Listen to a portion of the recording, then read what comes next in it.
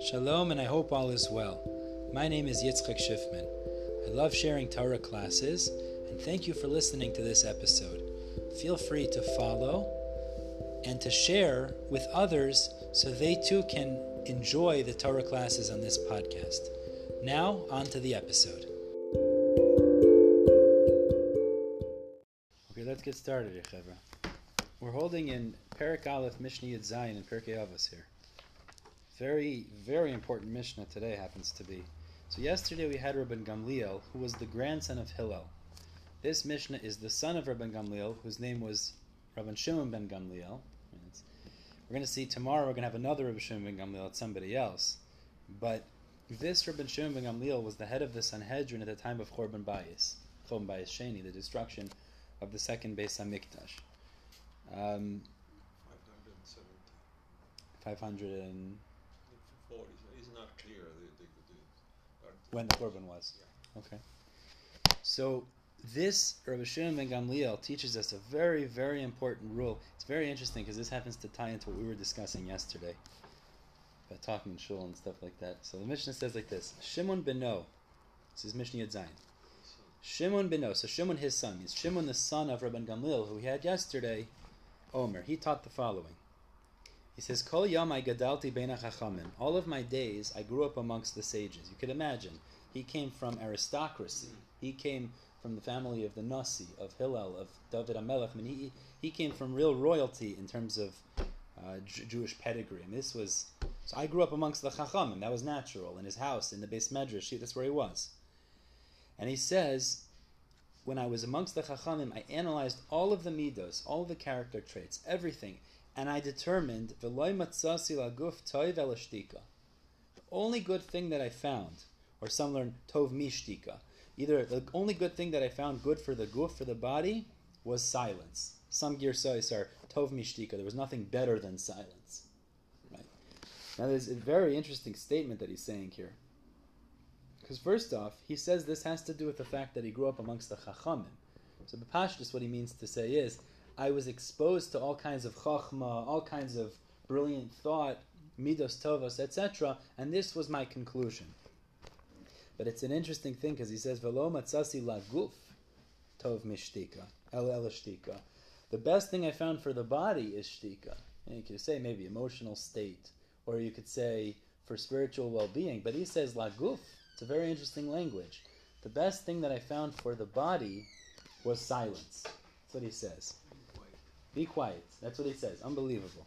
So the Mefarshim give different explanations as to what is the significance of this statement. What's so special about shtika? Mefarshim speak out over here that it quotes psukim that really illustrate this principle. You can have somebody that's very intelligent, but the moment he starts talking out of place, he appears to be very unintelligent. You could also have people that are very unintelligent, and when they're silent, they appear to be intelligent people. Yeah. That's the reality. Where do we find an example of this, by the way?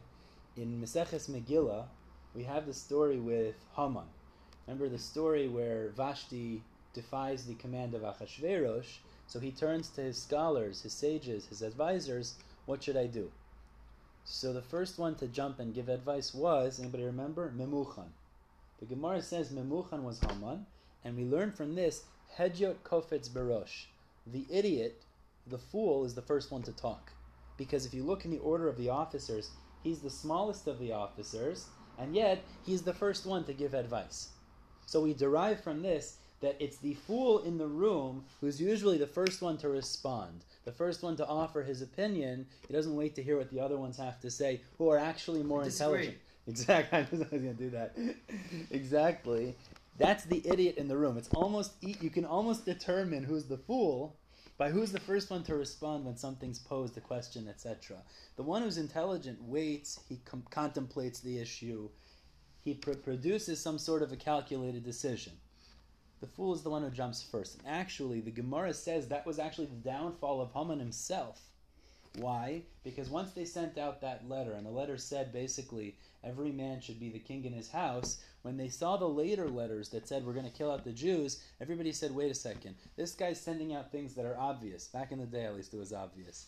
Man is the king in his house. The point is that it is so obvious that if they're sending out such letters, we're not going to take the second one so seriously, and they didn't just anticipate and kill the Jews right away. So actually, by acting like a fool initially, Haman hurt his own movement, his own position later on in the Megillah story. So that's one example. Chazal show us that it's the fool who jumps to say something first, and that's lo matzasi laguf tov ela shtika, because shtika, silence, contemplating, absorbing, and then saying a calculated response is always the better way to go. But as I said before, I think it's a fascinating thing. It says lo matzasi laguf tov. The best thing for the body is silence. Right? So emotional state, spiritual well-being, mental state, all that I could hear. But what does it mean laguf? Anybody have a pshat in that? What does it mean laguf? It's the best thing for your body. Do you have a hezbollah of that? What does it mean lo matzati laguf tov ela shtika? What does that mean? For the health of your body is not. So why is it? What does it have to do? What does silence help your body? Silence makes you relax, and you relax is good for your body. So you could say that pshat, which I hear that, is that your mental health affects your physical health, body, or your spiritual well-being affects your physical well-being. Yeah. Those, and I think there's truth to that for sure.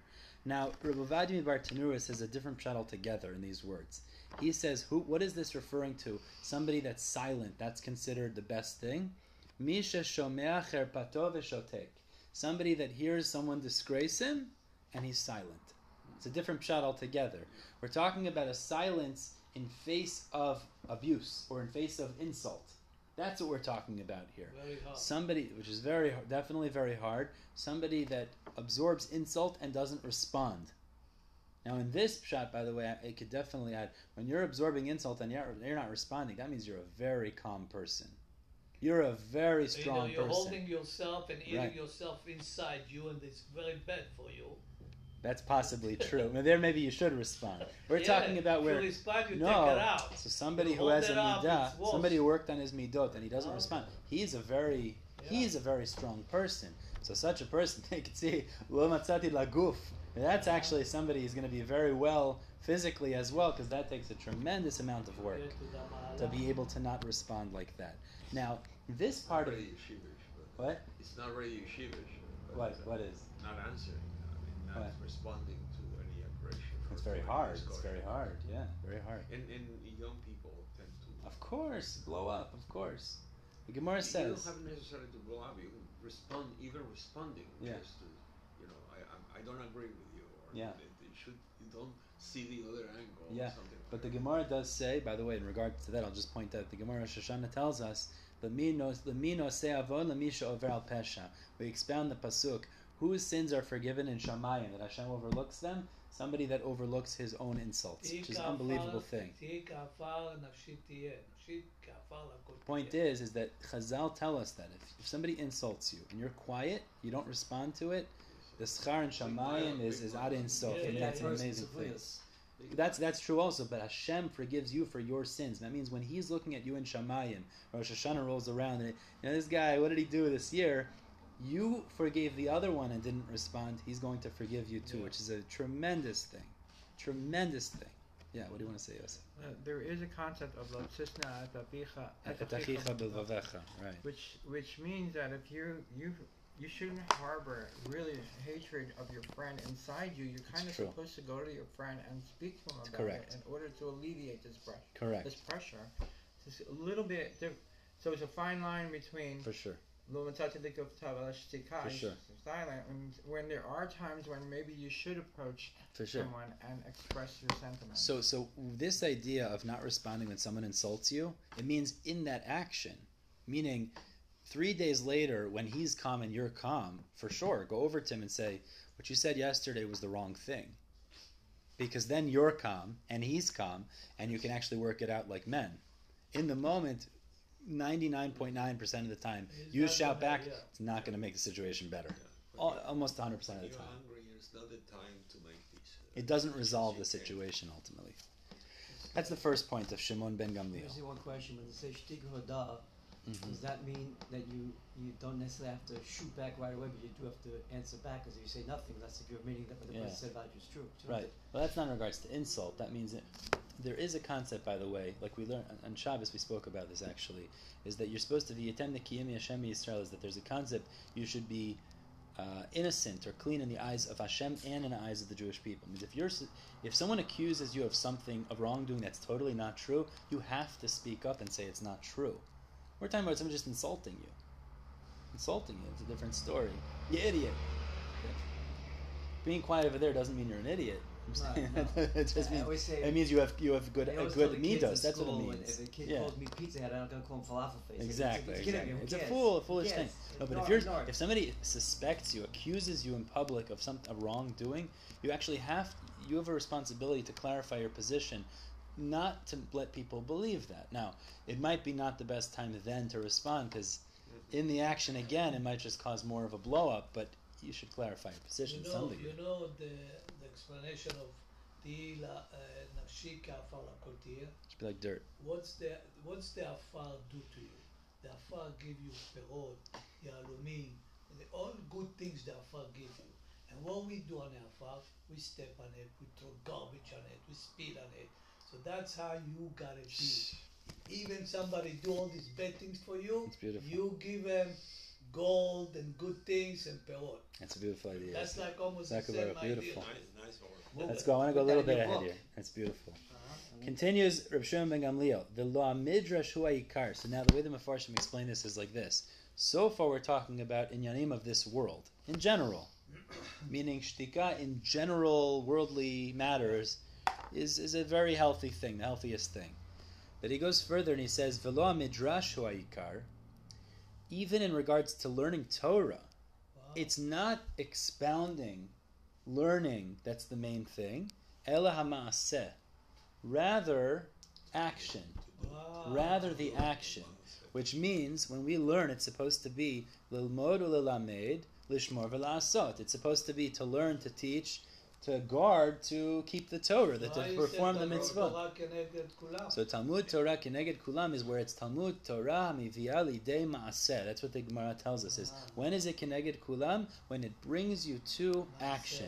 Now what does it mean brings you to action? Now if we learn Hilchot Bikur Cholim, it could bring you to action. But when you learn Musar, what kind of action does it bring you to? So what's the answer to that? Perfecting your character. So the next time somebody screams on you, you don't respond. That's a tremendous Maaseh. That's a tremendous maaseh. When we perfect... Yeah, I'm saying we all wish. That's a very, very high level, obviously. Every part of Torah is supposed to be mevi'ah lidei maaseh. By the way, even when it comes to learning kochim, tarot, tuman, tara, there are applications. Certainly when there was a Beit HaMikdash, there's no question. But even today, we could figure out, how does this apply practically? Maybe it's infusing Kedusha into my life. Certain things which are a little harder to figure out, but we could figure that out too. So he says, Velo midrash ikar. Even when it comes to learning, it's not just speaking and speaking and speaking. That's the ikar, but it's supposed to bring you to action. That's actually the superior level. Ela maaseh. And he finishes off, V'chola marbeh devarim, anybody that speaks too much, mevi chet, he brings himself to sin. Now there's a very interesting explanation I saw that Kahati brings down from Midrash Shmuel. He says like this. When the way he explains the Mishnah is, when it comes to a leader in a position where he has to rebuke the public, he has to give musar to the public. So he explains it as like this.